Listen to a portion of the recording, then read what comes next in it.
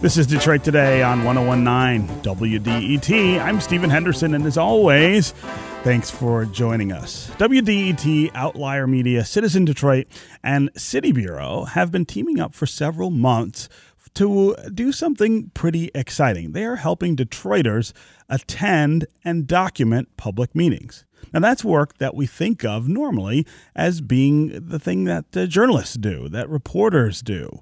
But the idea behind this collaborative is that everybody can help make sure that the public is informed. Everyone has a role to play. Joining us now to talk more about the second round of public newsrooms and trainings this month under the Documenters Project is Daryl Holliday. He is the co-founder of City Bureau and director of City Bureau's News Lab in Chicago. Daryl, welcome to Detroit Today.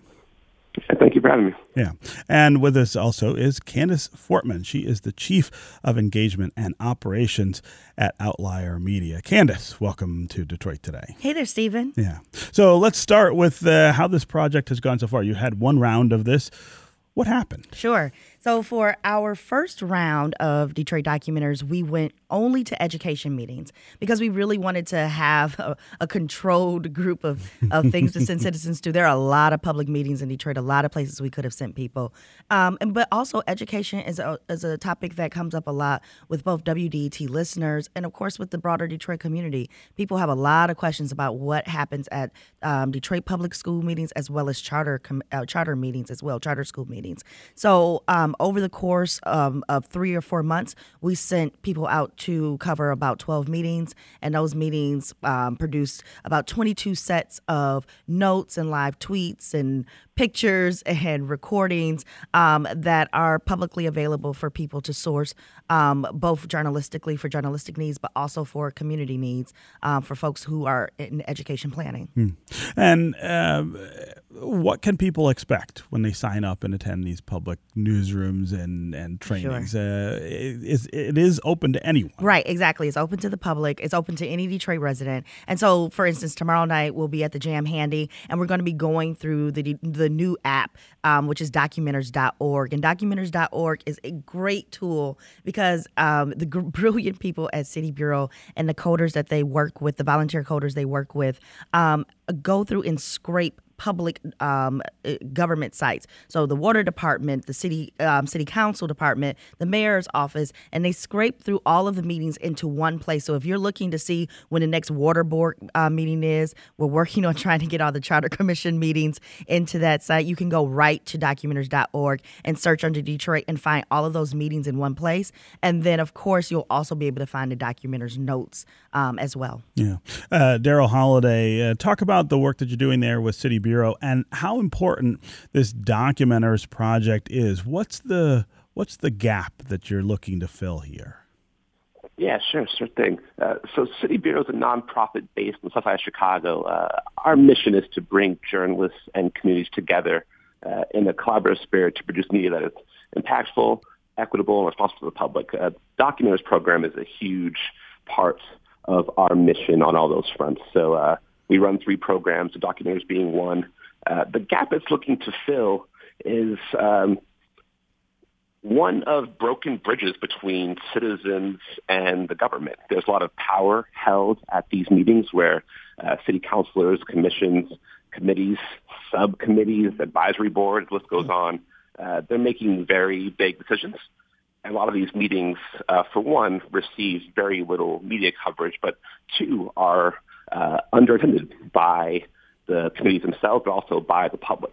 So our goal with Documenters is to get people in those rooms to increase accountability, transparency, and access for the people of Chicago and Detroit. And when you're doing this, what are the reactions you're getting from the citizens you're working with? Do they feel more empowered? Do they feel more connected, Daryl?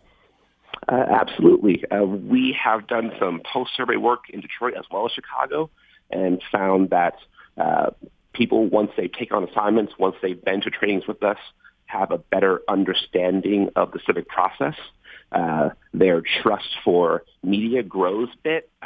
They are more informed about what's happening in their cities, more informed about where to go when they are looking for these connections between these large decisions and the impact on their lives. So, yeah, we're seeing some great results and looking forward to round 2 in Detroit. Yeah. Talk about what you're looking forward to with this second wave, Candace, here in Detroit. So we've been talking a lot about that internally, about what meetings that we'll be sending people out to. And really what we're waiting for next week when we do the first round of trainings is that we want to really talk to citizens about what meetings they would like to cover. We did the same thing with the first round. We are hoping that we can add in, again, charter commission meetings, that we can start adding in water board meetings, conversations that we know are brewing really high right now amongst the community, and making sure that we have folks out there that can cover those meetings. And also it's really important to note that documenters are paid. So this is not a volunteer job per se. They are paid to go out and do this work because people's time is worth money. And they're doing really important work, and they deserve to be paid for doing that work. Yeah. You know, I wonder if you also feel as though one of the things that might be accomplished here is a repair of the relationship between citizens and journalists. Exactly. Like that trust that we've had so hard a time maintaining with citizens. Maybe something like this helps pull that back together. Exactly. And Daryl mentioned that when he was speaking, that in survey work, we're seeing that is actually happening. People there are journalists in those trainings. A lot of journalists from the WDET newsroom were in the first round of trainings. They went through the exact same process, and they're learning alongside the documenters and learning from and also teaching the documenters. So it's a collaborative relationship between the newsroom and between the citizens who go out and do this work. Yeah. A lot of people say right now, anybody can be a journalist because social media makes that possible. Would anyone want to be, though? Right, God right. bless them. Would anyone want to deal with the pay is one of the questions. That's right. But, I think this is a refining of that kind of idea, right? Yeah. That anyone can be a publisher, and anyone can share what they think or what they know with others.